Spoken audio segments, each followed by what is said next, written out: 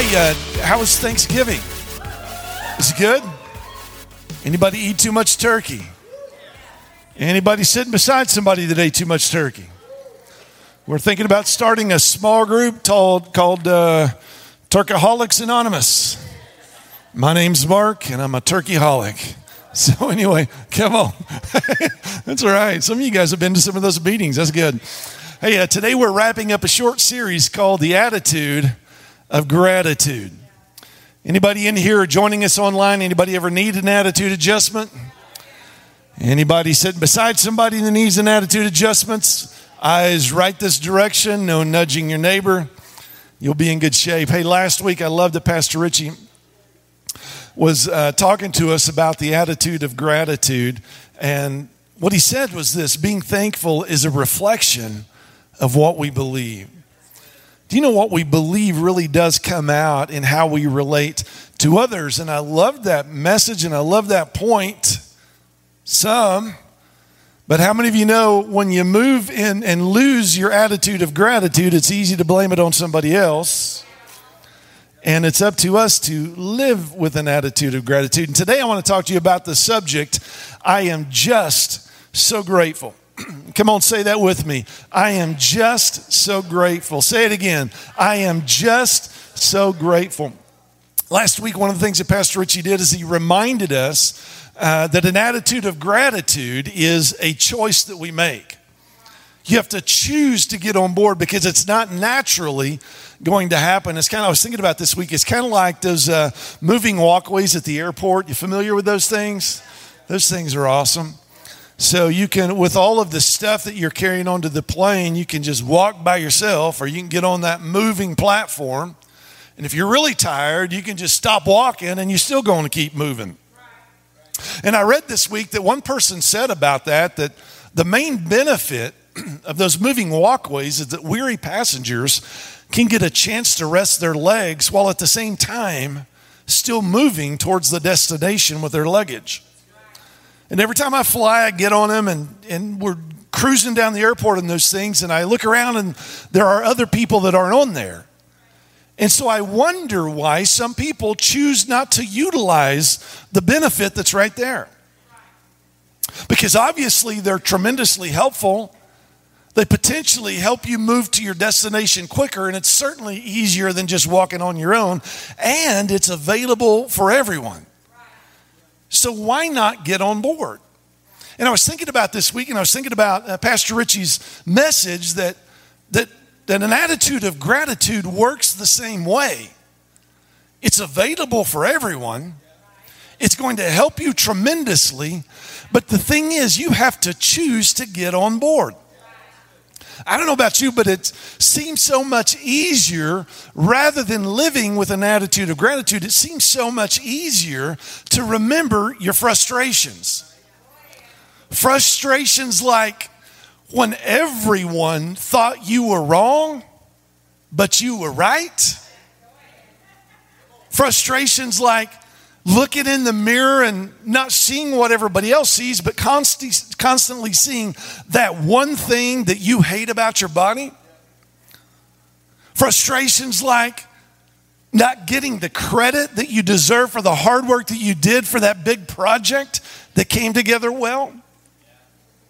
Could have been that time that you were lied to by someone that was really close to you, or maybe somebody in talking to you significantly bent the truth and it changed the meaning of everything in the conversation. Possibly it was somebody that chose not to keep their promise to you. Or maybe it's somebody that said something negative about you. Church, can I tell you, the list goes on and on and on. And the point is, it's so much easier to remember the things that frustrate you, to talk about what frustrates you, and to expect frustration to be the banner that covers your life. In fact, it seems like today that the norm is to be critical. You know, and being critical, you don't really have to work at it. It just seems to flow out of us like a spring running down the side of a mountain. Come on, somebody. You know I'm talking to somebody today. How many of you know it's easier to not have an attitude of gratitude, and it's easier to walk being critical? In fact, today I'm willing to bet we all know someone just like that. In fact, from time to time, all of us are that person. But I loved what Pastor Richie was talking to us about last week, that people typically aren't drawn to people that are negative, to people that are critical. In fact, he did a short poll in here last week, and he said, how many people want to spend your life hanging out with the Eeyores of life? There was one person. Everybody else wanted to be around the positive people, the Tiggers in life. And our goal, if we really are going to make an impact for the Lord Jesus Christ, is to live by the phrase, I am just so grateful. Do you know that one phrase changes everything? When I get up in the morning, I can choose to get up grumpy. I can choose to be grumpy all day long. And do you know that it affects my entire household? But things radically change when I get up and just say, I'm just so grateful for you. It changes everything. And I'm convinced there's a lot more for us to be grateful for than we realize. And when we choose to live with an attitude of gratitude, it changes everything. I wonder what would happen if we chose to make our lead card in every conversation, we started it this way: I am just so grateful for you. Today, I want to take a look at a story that has a perfect example of gratitude and how that having an attitude of gratitude literally changed a life. And if you've got your Bibles today, I want you to open them to Luke chapter 7. In fact, we're going to be in Luke chapter 7. In the first service, I kept saying 17, and people were looking at 17, and they're like, that's not what the Bible says. That's because it was in Luke 7. And let's take a look at a biblical example of an attitude of gratitude. We're going to start in verse 36, and this is what the Word of God says. Afterward, a Jewish religious leader named Simon asked Jesus to his home for dinner. When Jesus accepted the invitation, when he went to Simon's home, he took his place at the table. In the neighborhood, there was an immoral woman of the streets, known to all to be a prostitute. And when she had heard about Jesus being in Simon's house, she took an exquisite flask made from alabaster, filled it with the most expensive perfume, and went right into the home of the Jewish religious leader, and then knelt at the feet of Jesus in front of all of the guests. Broken and weeping, she covered his feet with the tears that had fallen from her face. She kept crying and drying his feet with her long hair. Over and over, she kissed Jesus' feet. Then she opened her flask and anointed his feet with her costly perfume as an act of worship. And then it goes on to say, when Simon, who was the host of the party, when Simon saw what was happening, he thought, this man can't be a true prophet. If he were really a prophet, he would know what kind of sinful woman is touching him. Now, I know that because we have potentially heard that story before, or we've spent a little bit of time studying it, that we can fly right by on how incredibly awkward this particular situation must have been. First of all, it's taking place in the home of Simon, who is a Pharisee. He's a religious leader, but he didn't care for Jesus. In fact, he wasn't a fan. His tweets weren't flattering. His Instagram post looked more like an election post, and his Facebook was a platform to question Jesus. In fact, the very reason that Simon invited Jesus into his home was not to host him, but to expose him publicly as a fraud. And what I love about this story is that Jesus is in the margins of life, hanging out where no one else would want to be, eating with a vocal critic. In fact, I want you to picture your most vocal critic, the one that picks you apart about everything, the one that posts about you, the one that thinks that everything you do is stupid, And now pretend for a moment that they invited you to come eat with them at their house. I'm just willing to bet that most of us would have something going on that night that we could be there. But if that wasn't awkward enough, in the midst of that awkward setting of eating with somebody that was vocally against Jesus, it gets even more awkward. So what happens is an outsider, a prostitute, she's known by everybody. She comes right in. She's not invited. She crashes the party while they're eating. And when this prostitute comes in, interrupts the whole meal, she falls at Jesus' feet. And she starts crying so hard that Jesus' feet is now wet with her tears.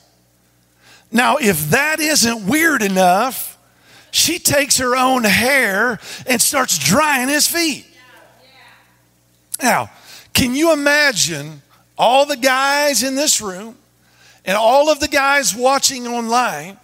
Can you imagine, guys, if you go out to eat today and a lady with a reputation for seducing men comes right up to your table, falls right down at your feet, and begins to hug and kiss your feet?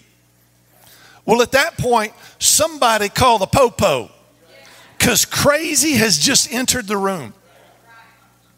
Can you imagine the thoughts that everybody else would be thinking? And then if that's not weird enough, can you imagine trying to explain why that woman feels a connection to you?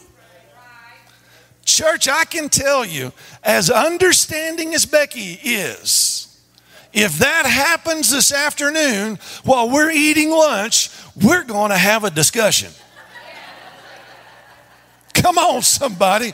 Can we all just agree nothing good can seemingly come out of what's happening at that meal?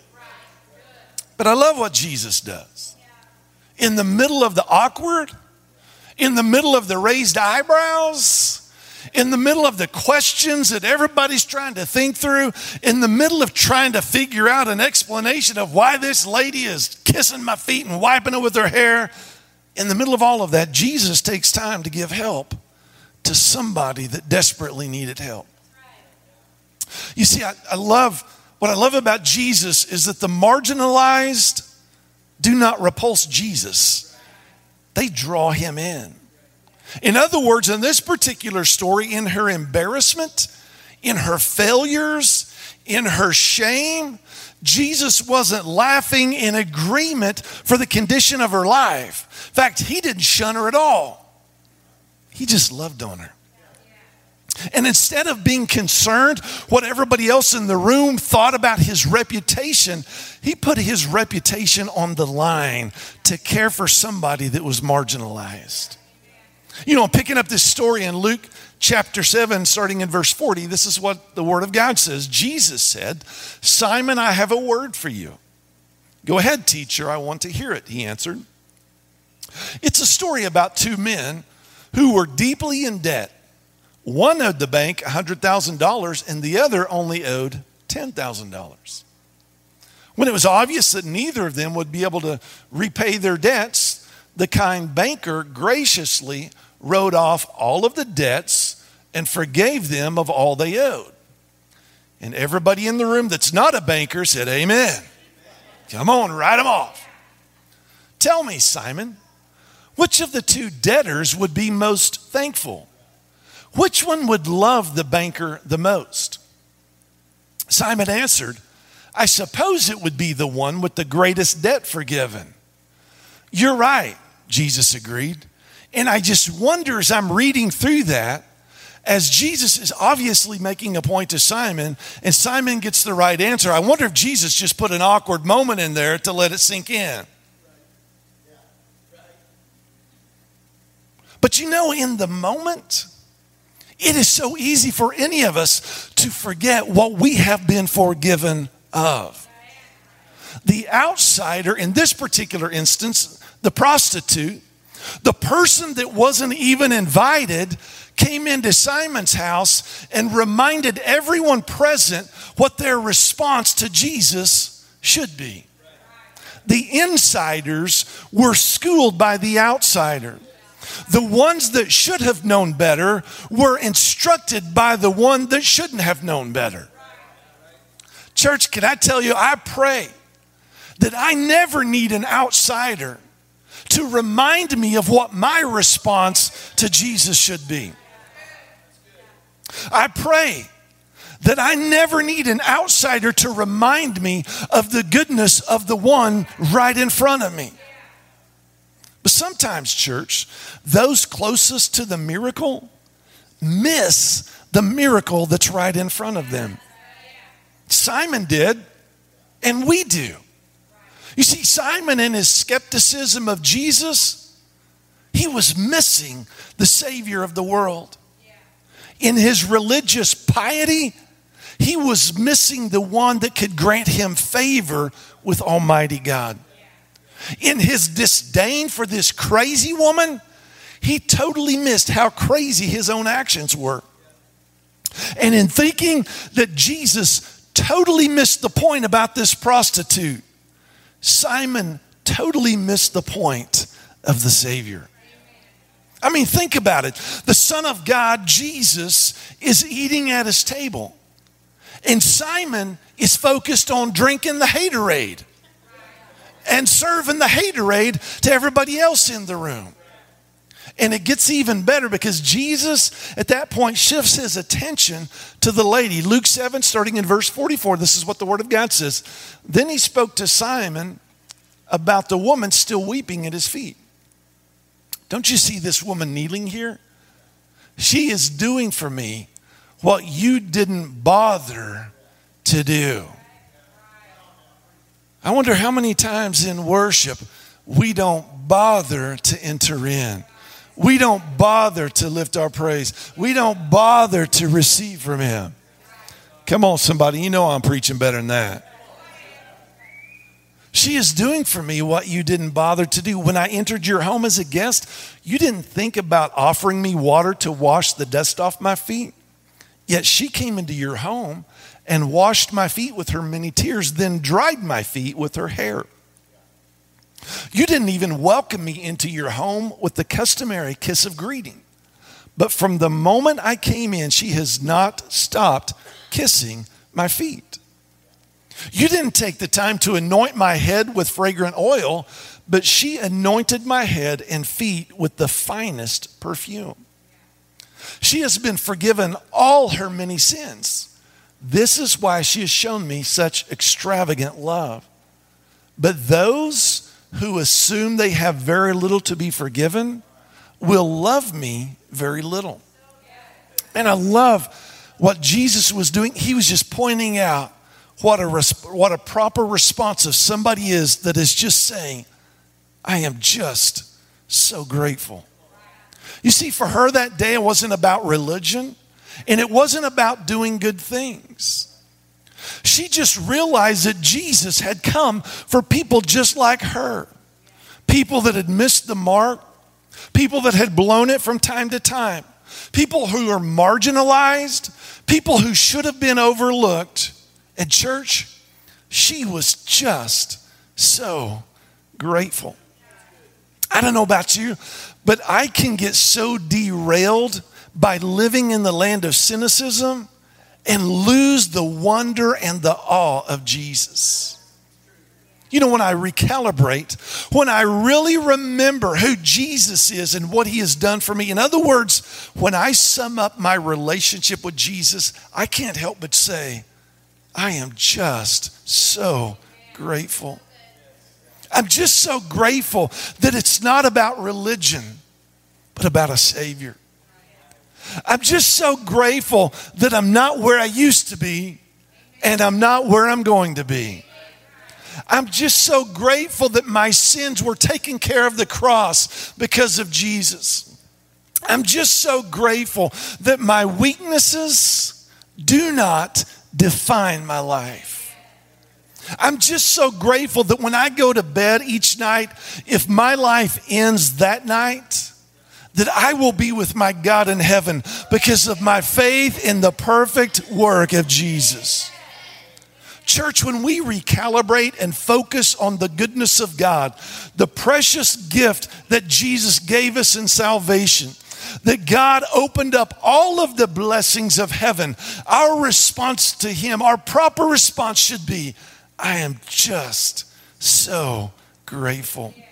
Say it with me. I am just so grateful. Say it again. I am just so grateful. But church, do you know there's an enemy of the attitude of gratitude, and it's called familiarity. Familiarity with Jesus, getting so comfortable hearing about the goodness of God, it doesn't even sink in anymore. Where you don't even recognize everything that you've been forgiven from. And that will lead you to a place where you could potentially lose your attitude of gratitude. In other words, a quick litmus test. When you hear that Jesus is so in love with you and He never stops thinking about you, does that stir something in your soul? When you sing that Jesus left the 99 to rescue the one, does that inspire awe in His reckless love for you?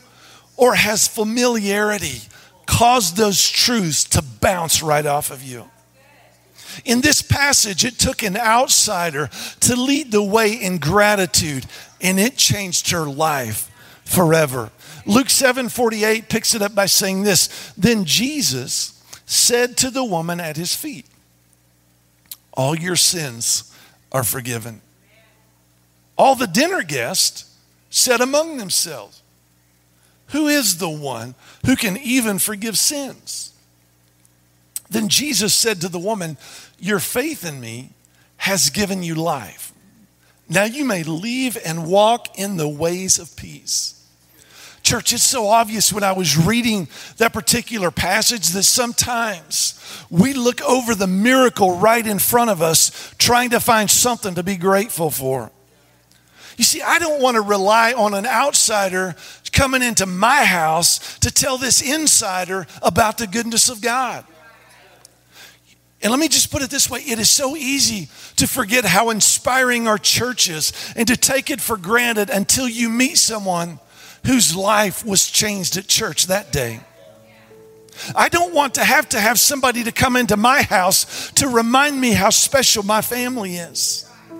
I don't want to become so familiar with them that I take them for granted and overlook the miracle Jesus did when He brought our kids into our own house.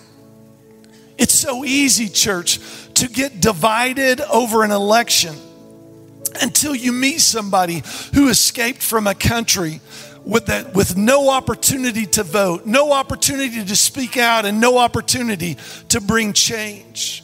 It's easy to forget how great your job is until you meet someone who's been out of a job and is struggling to pay their bills. It's easy to forget how nice your home is until you provide a sleeping bag for a homeless person who has sought help from Faith City Mission. It's easy to forget how incredible your spouse is until you meet somebody who's been praying for a spouse for years. Church, don't wait for somebody on the outside to come into your house and appreciate your spouse. I don't want to rely on somebody else to remind me how incredibly blessed I am. So it takes us to this question. Have you fallen victim to taking the things right in front of you for granted? If that's you, church, I've got great news. Today, you can make a change. Today, you can begin to cultivate an attitude of gratitude. You can say things just like this starting today. I'm just so grateful that God is going to change someone today. I'm just so grateful that relationships with God are being strengthened today. I'm just so grateful that a move of God is happening at Amarillo Fellowship. I'm just so grateful for the people on my left and the people on my right. I'm just so grateful that what I'm going through to the other side. I'm just so grateful that God is for me. And if God is for me, who can be against me? see, an attitude of gratitude is not a challenge. It is simply a choice. And you can make a choice every day, starting today, to say, I am just so grateful for the goodness of God. Don't miss the miracle that's right in front of you. Look around and see the countless blessings that God has brought into your life. And I love what Pastor Craig Rochelle says. He says that your life will move in the direction of your strongest thoughts. I wonder what would happen if our strongest thoughts said this: I am just so grateful. Can you imagine how the relationships around you would change? As if every time you saw them, you'd say, I'm just so grateful for you. Every time you walked into your job, I'm just so grateful for my job. Every time you walked into Walmart, I'm just so grateful for Walmart. I'm just so grateful for the server that's bringing food to my table. I'm just so grateful for my kids. I'm just so grateful for my spouse. I'm just so grateful, God, that you paid a price that I could stand clean and forgiven in your eyes. Come on, church. Can we just take a few moments today and just praise God because of all of the good things that He's brought in our life? Come on, church. Let's just praise Him today.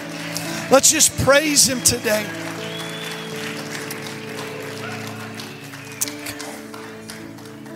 You know, very honestly, I'm coming out of a season where I lost my attitude of gratitude. Just facing stuff. I got so sidetracked by the stuff that I forgot there's a good God that's taken me through to the other side. Church, maybe that's you today. Maybe because of life. Maybe because of how you've had to do business over the past 8 months. Maybe because of all of the changes. Maybe because of what somebody said, somebody's done. Maybe you just find yourself in a place where you lost an attitude of gratitude. Well, if that's you, I'm just so glad that you're here today, because today can be a line in the sand.